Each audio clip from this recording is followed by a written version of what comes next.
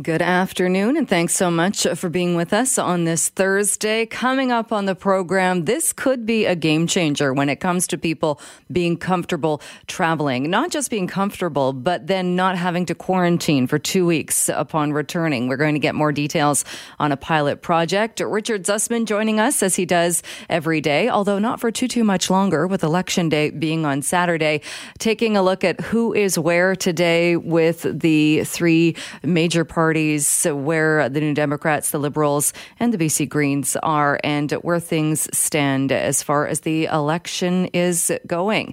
Also, some record numbers as far as people who have mailed in ballots and who have voted in the advance polls. Also coming up, being debated at Vancouver City Council today, the issue of free parking for veterans. And many people asking the question, why is this even being discussed right now? I'm going to share with you a couple of the speakers who addressed council earlier today, and we are expecting that vote at some point this afternoon. Also going to get a bit of a preview for the political event, you could say, of the evening, the last presidential debate. Will it look different from the chaotic one that we saw before? Does a muted microphone switch make all the difference? We're going to talk about that in the second hour of the program. Right now, though, as you've been hearing in the news, rapid testing at airports, could that be the thing to replace mandatory 14-day quarantine for international travelers, anybody coming into Canada from outside the country? We'll take a listen to this report from Global News' Brianna Carnegie about what has been announced this morning.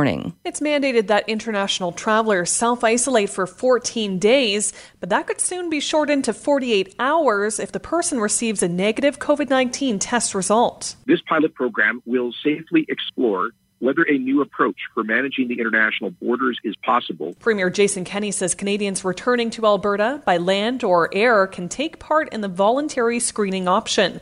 If the COVID-19 test result comes back negative, travelers can stop quarantining as long as they commit to a second test about a week after arrival. The results will help shape future provincial and federal policy, and ultimately they'll help to find a new approach for international travel. Brianna Carnegie, Global News.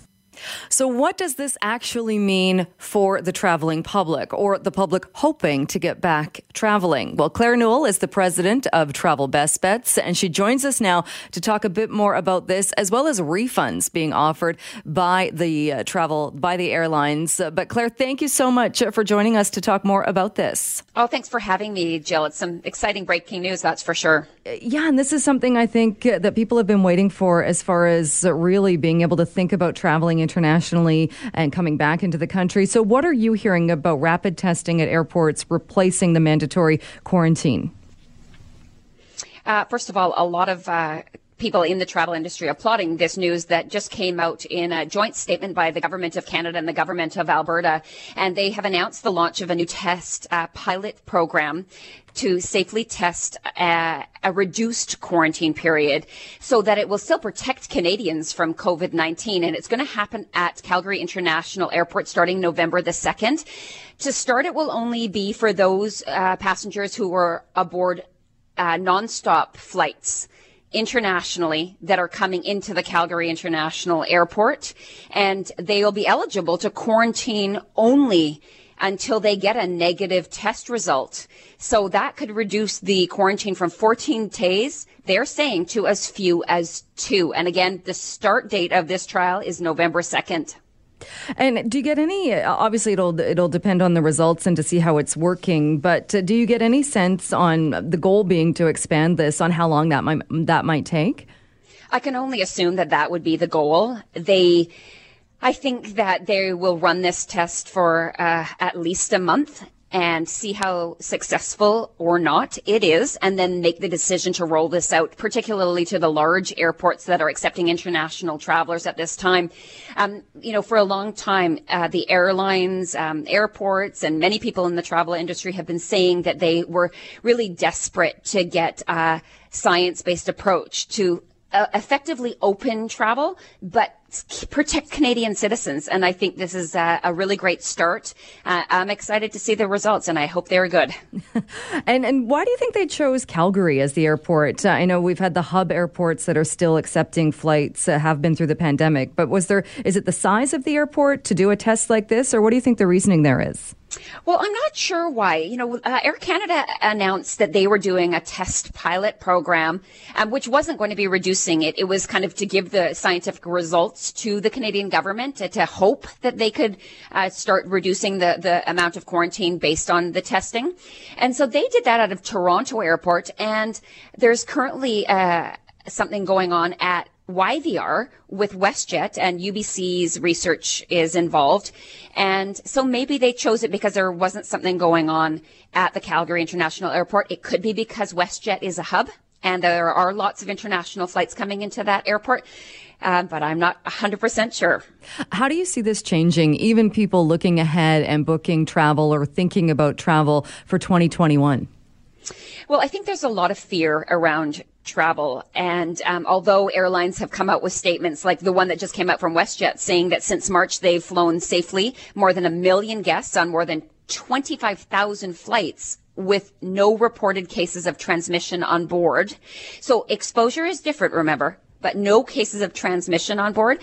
Regardless of that, or hearing all the protocols in place and safety measures that the airlines and airports and CATSA have put in place, even the accommodation where they're going, I think they're still nervous. And I think Canadian citizens are worried that international travelers are going to come in and bring more COVID cases, and infection rates will go up due to travel. And so I think this is a layer of amongst many that need to be in place to ensure that Canadians can start to travel and can feel safe traveling in the future.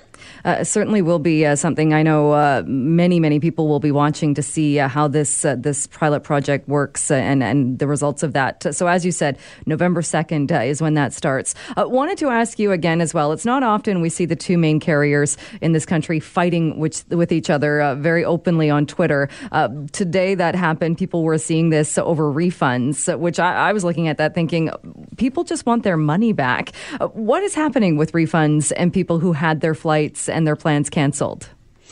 Like you, I think during COVID, I think people wanted two things from the airlines. They wanted a safe environment if they had to travel, and they want the refunds. And so the quibbling is just really irrelevant to me. I think that they're on both of the airlines have been giving refunds through this whole pandemic. They weren't doing it on a massive scale. They were doing the USA flights, and then they started Europe flights.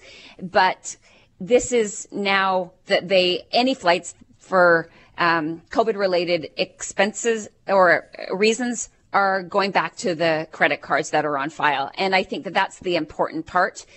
And moving forward, just kind of get over this, get their money back. It's going to be a long time. Even the airline themselves said that the Swoop and WestJet refunds should expect at least 6 to 9 months to work through all of the eligible requests. So, and they want people to wait. They are going to reach out to each of the clients that are entitled to refunds. So it's going to be a long process.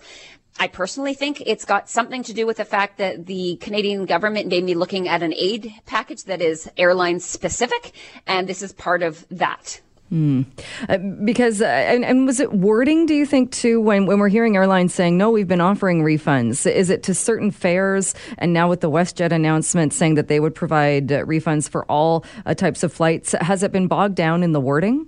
I think it has been bogged down in the wording. And at the end of the day, like you first said when we started talking about this, it's about the refunds, and that's what people want to know about. They don't want to hear when it all started and who they were giving it to. They just want to know that eventually they're getting their money. All right, big day for travel today. Claire, I know you're very busy as well. Thank you so much for joining us to talk about this. Thanks for having me, Jill.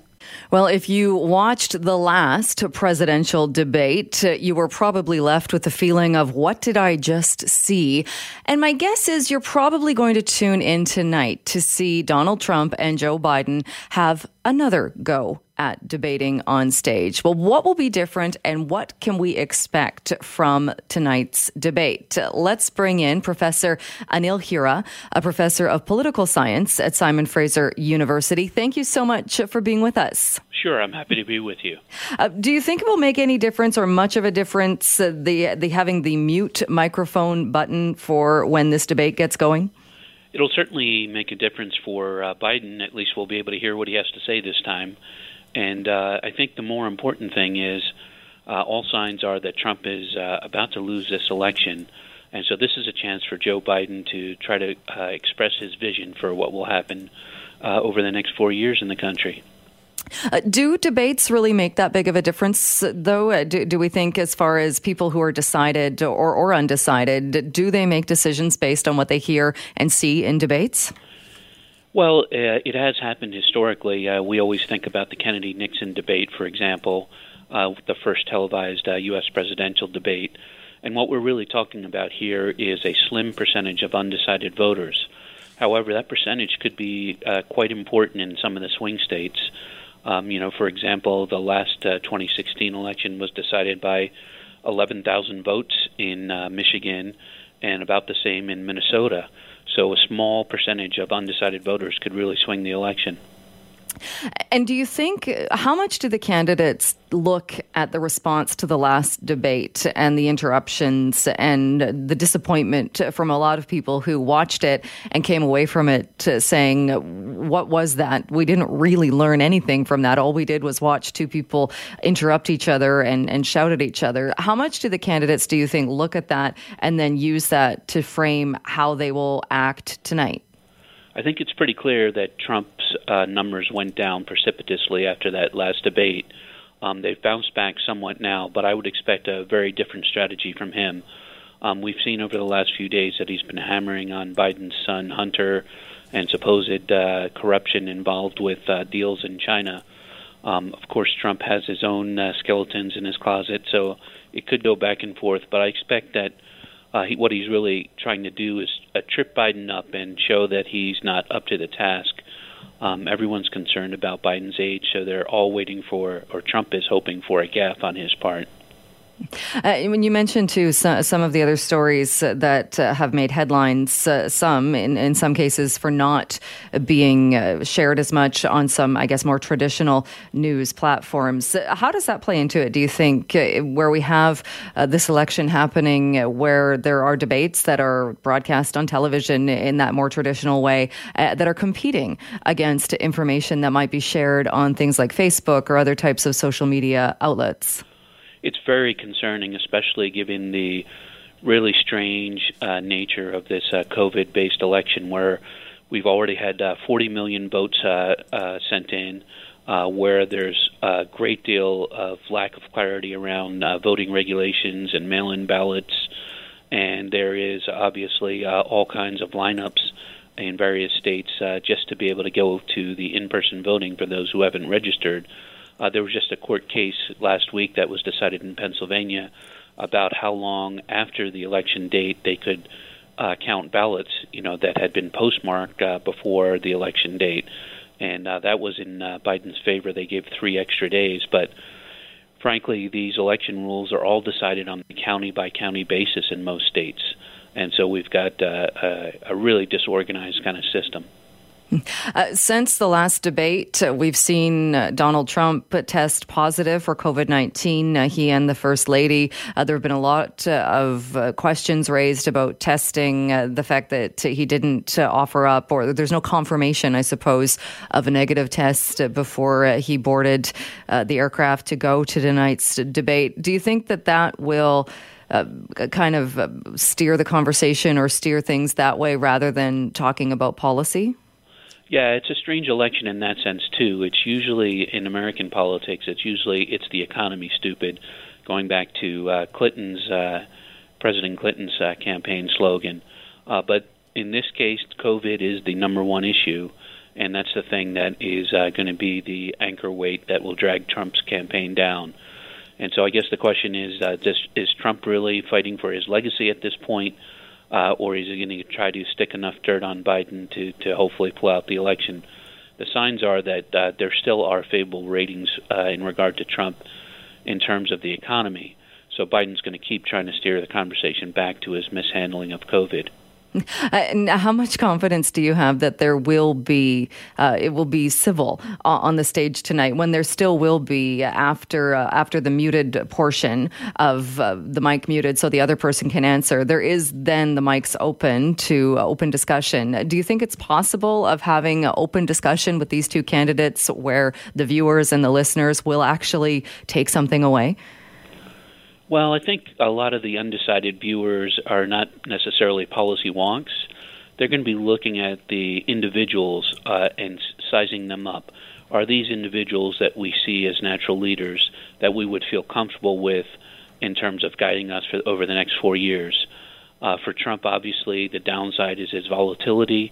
His faults are very well known now, but Biden is still a big unknown factor, and he needs to show his competence and his congeniality, but also his ability to step up to the plate in terms of the rigors of the office.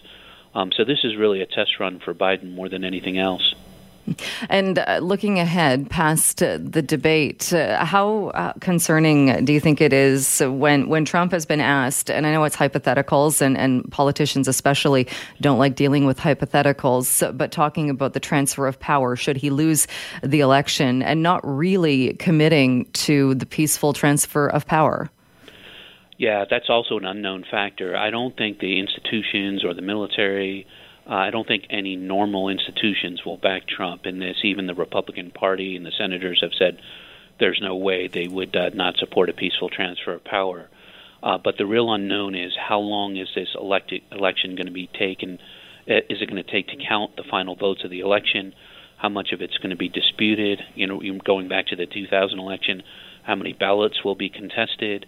And then beyond that, Trump enjoys kind of a cult-like status among a certain percentage of the population, and will he engage in some kind of call for arms, or will he engage in endless lawsuits? These things could drag on for quite a while. And when we talk, you talk too about people who will be tuning in tonight to watch and listen to this debate. Does it seem strange at all that there are things that Donald Trump could talk about, concrete things that he has achieved, that he has done, whether he's talking about foreign policy, some other issues, but instead of doing that, he tends to attack Joe Biden and go that route instead? Is that ever the best way to go, or the most the way that gets you the most points? Well, negative ads do work. As much as we are loath to admit that, negative ads do work against candidates. But there has to be something positive that goes along with that. And I agree with you. Trump is the most unpredictable candidate in modern history. When he was running the first time, no one really knew much about him, and so there was this latent promise that he was going to bring back manufacturing, he was going to fix healthcare, he was going to engage in immigration reform, et cetera, et cetera. And right now, his campaign really defies any kind of logic, because it's just mired in personal grievances. There's no real agenda for his second term. Well, as we know, election campaigns can get heated. There can be a lot of negativity, whether it's attack ads, one candidate attacking the past of another candidate. And unfortunately, there is research to show that that kind of negativity does get traction. People respond to it. But it's also nice to see when candidates from different parties step up to support one another. And that is what we saw in Coquitlam-Millardville. And a Green Party candidate who is running in that riding is today thanking her opponents for standing up. And joining me on the line to talk a bit more about this is Nicola Sperling, the BC Green candidate for Coquitlam-Millardville. Thank you so much for being with us. Thank you for having me. Can you tell us exactly what happened leading up to this, what happened today? And we'll get to that in a second. But what happened to you? Unfortunately, a very negative interaction. Yes, so we ended up having a gentleman arrive at our sign-waving event yesterday, and he showed up wearing a billboard. It said, "I love J.K. Rowling" on the front, and on the back it spoke about not wanting gender ideology taught in schools. And this is something that I deal with a lot online. I receive a lot of transphobic hate online, and a lot of it stems from J.K. Rowling's comments on trans people. But this person was the same person that paid for a billboard which also said, "I love J.K. Rowling" on Hastings Street. And people don't realize that that's a transphobic message because of the comments that J.K. Rowling had put out on Twitter over the last year. So he showed up. I was crossing the intersection to go and speak with my fellow candidates who were also with the Green Party. We had a big Tri-Cities green waving event. And as I was crossing, they told me someone was following me. So I turned around and I saw this gentleman there. And he came right up to me. He had his phone in my face recording me. And I obviously didn't want to put my volunteers in a position where they felt uncomfortable. And I have a lot of experience dealing with hate. It's not something that gets to me anymore because, unfortunately, I've become desensitized to it by now. And I tried to move over to different corners of the intersection and pull him away from my volunteers because he was harassing them and making them feel extremely uncomfortable. I mean, even hearing you say that you've become desensitized to it because you've experienced so much is just, I don't even know where to begin with that. But it's just awful that you have to put up with this in online, in public, and the fact that this happens so much. It is. It sort of happened periodically over the years. In 2017, I ran for the BC Greens, and I was outed through the media locally, and then that spread across Canada. So that was my first experience really with this transphobic hate. And it sort of just grew from there due to multiple incidents. I had Meghan Murphy attack me, send her supporters after me on Twitter and Facebook, and then that died down. And then I had the J.K. Rowling situation, and Graham Linehan, who's sort of a well-known figure over in the UK because a lot of this hate comes from the UK. And it's just culminated mostly in this J.K. Rowling situation earlier in the year where I'd called out her transphobia. She threatened to sue me. And she obviously since then has put out a lot of content that on Twitter that shows just how transphobic she is. But at the time, people didn't necessarily realize that. And throughout the year, it's just been steady hate. But at the time, it was at the point where I was receiving about 10 hate messages a second. So just an absolutely enormous amount. Why do you think it is that J.K. Rowling's comments, obviously she's a famous person and she has a very large following and people do pay attention to what she says. But some of the things she has said too, questioning the difference, I suppose, between women and trans women, not saying one is bad, one is good, but questioning that. It does seem like such a lightning rod for hatred. Well, it is. And I think when you have this large audience, you have a responsibility to act carefully. And I don't think that that's something that she's done. I don't think she realizes the impact, or maybe she does and she doesn't care, but it has a massive impact on trans people, particularly trans children, because her work, Harry Potter and specifically, reaches trans children and they hear about the author being transphobic and it makes them wonder if who they are is okay, and it leads to mental health problems because we know that if trans people are accepted, they experience similar levels of mental health issues to cis folks, to non-trans folks, and when they receive this societal hatred, the numbers of deaths go way up because they feel like they don't have worth in this world. So, since that happened, I've heard from parents who said that their children now feel like maybe they shouldn't exist because J.K. Rowling doesn't believe they exist. And that's absolutely heartbreaking to hear. I don't think anyone should be feeling like they don't deserve to exist in this world. And being a trans person myself, I understand the turmoil that you go through until you can come to terms with who you are and come out and live your authentic life. So that's why I speak up against people like J.K. Rowling, because I know the harm that that kind of rhetoric poses. What happened then when you posted about the fact that this person showed up at your sign waving and was in your face and was harassing you? Well, there was just a huge outpouring of support. I was completely overwhelmed by it on both Twitter and Facebook, and my volunteers were absolutely incredible in supporting me in person that day as well.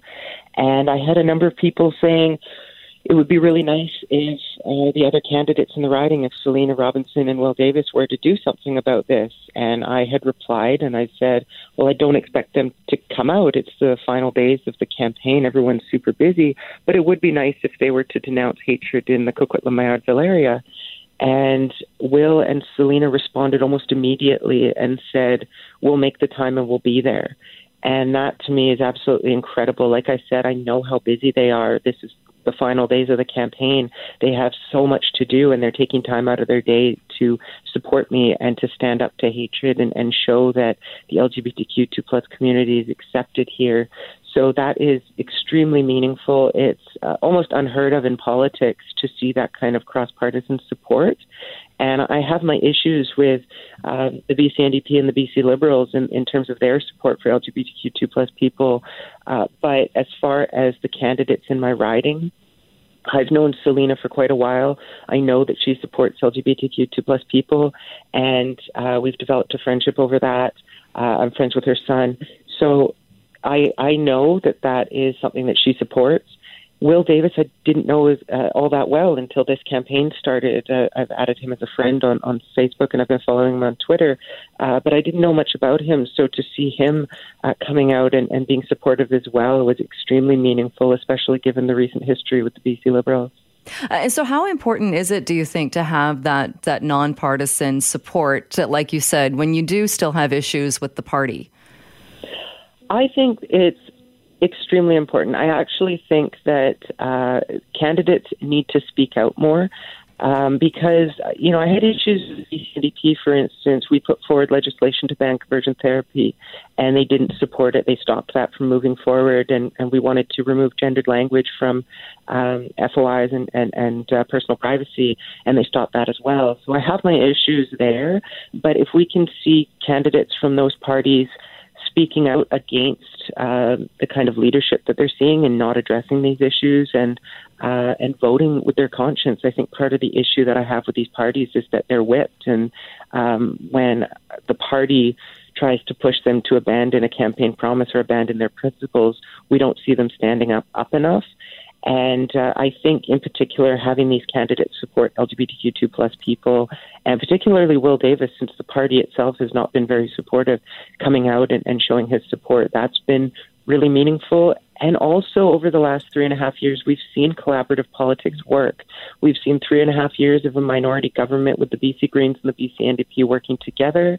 And unfortunately, with the BC NDP calling a snap election, they threw a wrench into that support and sort of abandoned that support. But at the same time, we've seen that collaborative politics can work. And I want to see more of that. So my hope is that we see another minority government situation, because I think the best policy gets put forward when it has diverse perspectives speaking to it and looking it over. And I think that's what we achieve by having multiple parties working across party lines to come up with good policy. All right, Nicola, we'll leave it there for today. But thanks so much for joining us. I really appreciate it. Thank you so much for having me and having this important conversation. Well, earlier today in cities across the country, hospitality workers rallied trying to get more attention, saying the hard-hit tourism and hospitality industry in this country needs a better bailout. It needs money, needs help to make sure that workers can keep their jobs and in some cases get their jobs back. And I'm joined now by Michelle Travis, who is a researcher with Unite Here Local 40. Michelle, thanks so much for being with us. Thank you for having me. How did things go with the rallies across Canada? They went well today. Hospitality workers in Vancouver, Toronto, and Ottawa held rallies, actions to send a message to the federal government, which is considering providing more sort of targeted sectoral relief to hospitality, air travel sectors. And the message today was really, any bailouts really should be conditioned on ensuring that there are measures to protect workers' jobs going forward. Do you have an idea on how many workers at this point have been laid off? That's a good question. I don't have a specific number for you. I would say of our members, I would say we're still in the 70 to 80% of workers have been laid off. Some were brought back in the summer when there was a little bit of bump in travel. But again, with folks back in school, there's a slowdown naturally in the sector. But, given, that we're seeing a resurgence in COVID and there are no meetings and international travel is still restricted, we're seeing that most folks are not working right now.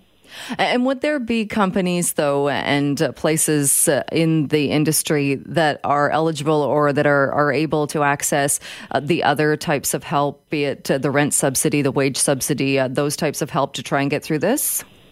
Those other supports have been offered. The government just announced that they were going to make some changes on the rent program. Some more companies could tap that. We know that companies have also tried to use the business development and economic development loans. One of the things that several things that the industry is asking for are interest-free loans, government-backed loans, and other sort of forms of grants and assistance. And really what we're trying to say is that, look, we understand the industry is obviously hard hit. We're not against the industry getting supports. Our concern is that while the industry is getting support from their government, their workers face permanent layoffs. And really what they're looking for from their employers is a commitment and good faith, steps to do everything they can to try to keep the workforce intact. And by that, we mean being able to put workers on making sure that all workers are put on the wage subsidy program. We're not seeing enough employers do that. And we're also suggesting that, workers, this also needs to be conditioned on making sure workers are brought back to their jobs, that they have up to 24 months to do that. We're not seeing those sort of protections put in place. And for airport workers, where most of the workers who work in an airport are contracted, we also think any sort of relief to airports needs to come with some guarantees that there's an effort to retain workers who have provided years and years of service to make those airports run. Is there any optimism with the news today that I know it's only a pilot project starting up on November 2nd in Calgary to replace or try and replace the quarantine with testing for COVID-19? And I know that will still be a way in the future, but is there any optimism there that could be one of the steps taken to restart the airline industry? It's an interesting pilot. I know there are a lot of discussions about how can we get the industry up and running again through increased testing, other measures like that, and we certainly support that. Our overriding concern is making sure it's safe, and I think that's everybody's overriding concern. I think for us, it's making sure workers just need some sort of sense of certainty, and again, it's very difficult to have certainty at this moment, but being able to see the government and industry commit to ensuring that workers stay attached to their jobs, so that there is an opportunity to come back, we think that will make the recovery smoother once we're in that sort of phase. And when we talk about hotel workers, like you said, a bit of a bump in the summer, but hotels have been hit so hard with no really international travelers. What specifically, outside of those government programs we've been talking about, what specifically would you like to see them get? I'm sorry, in terms of the industry and in terms of workers? In terms of workers, like you said, to make sure that they can be hired back and that, but it's got to be, if you're not working right now or you've got your hours cut back significantly, that can only go on for so long. Right. We're glad that the government has changed some of the rules around EI and that they've implemented the CRB, the Canada Recovery Benefit, as a replacement to CERB. So a lot of our members, a lot of other workers in the hospitality industry are tapping those programs right now. And so that's going to provide some ongoing cushion. They're looking for other work. There's just not a lot of other work out there. maybe they can find something part-time, but it's not enough to get by right now. It really, like, having some promise that they'd be able to go back to their job when the industry recovers, whether that's, being on the wage subsidy program, whether that's being recalled, that provides some measure of certainty for workers who are very concerned about what the future holds. And I know there's been the speculation, and nobody knows this for sure, but the speculation that we might not see a real recovery in this part of the economy until 2022. That just seems almost difficult to kind of even imagine what that looks like. It is hard to fathom, and it's scary. It remains to be seen what's going to happen next year. People are, we talk to workers in the industry, we talk to our employers, hopeful that, the spring and the summer of next year will start to take a turn for the better. But, it'll be some time before we see the industry recover to the levels it was at, before the pandemic hit. And, cities like Vancouver, Toronto, these are the highest, these are some of the most successful hospitality markets in the country. And right now, they're the worst performing markets in the country because of its dependence on international travel. And it is going to take some time to recover. And, what you asked is a good question. And we think we're all, concerned about, how long it's going to take for the industry to turn around. But, we do want to be able to see some sort of connection maintained because, a lot of these employers are going to continue to, have hotels or maybe some change in the ownership.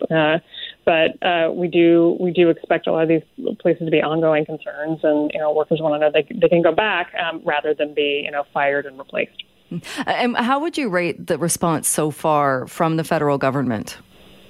We haven't gotten much of a response at this point. We are, hopeful that the ministers that we've reached out to will take this seriously. We're reaching out to the Minister of Finance. And the Minister of Labor and other key ministers to make sure that they are, thinking about this before they roll out their programs. And it's not really clear when that's going to happen. It seems like it's taking a little bit longer than we expected. But we're certainly very hopeful. We have had conversations around the wage subsidy program and concerns we've had about the slow uptake or the lack of uptake we've seen in our industry, and I think they've heard those concerns. They do continue to adjust that program. Whether that's going to be enough, I think they've at least been open to hear feedback and work on that. So we hope that continues, but also really I think the response really requires more action and a real commitment to making sure that workers stay attached to their jobs.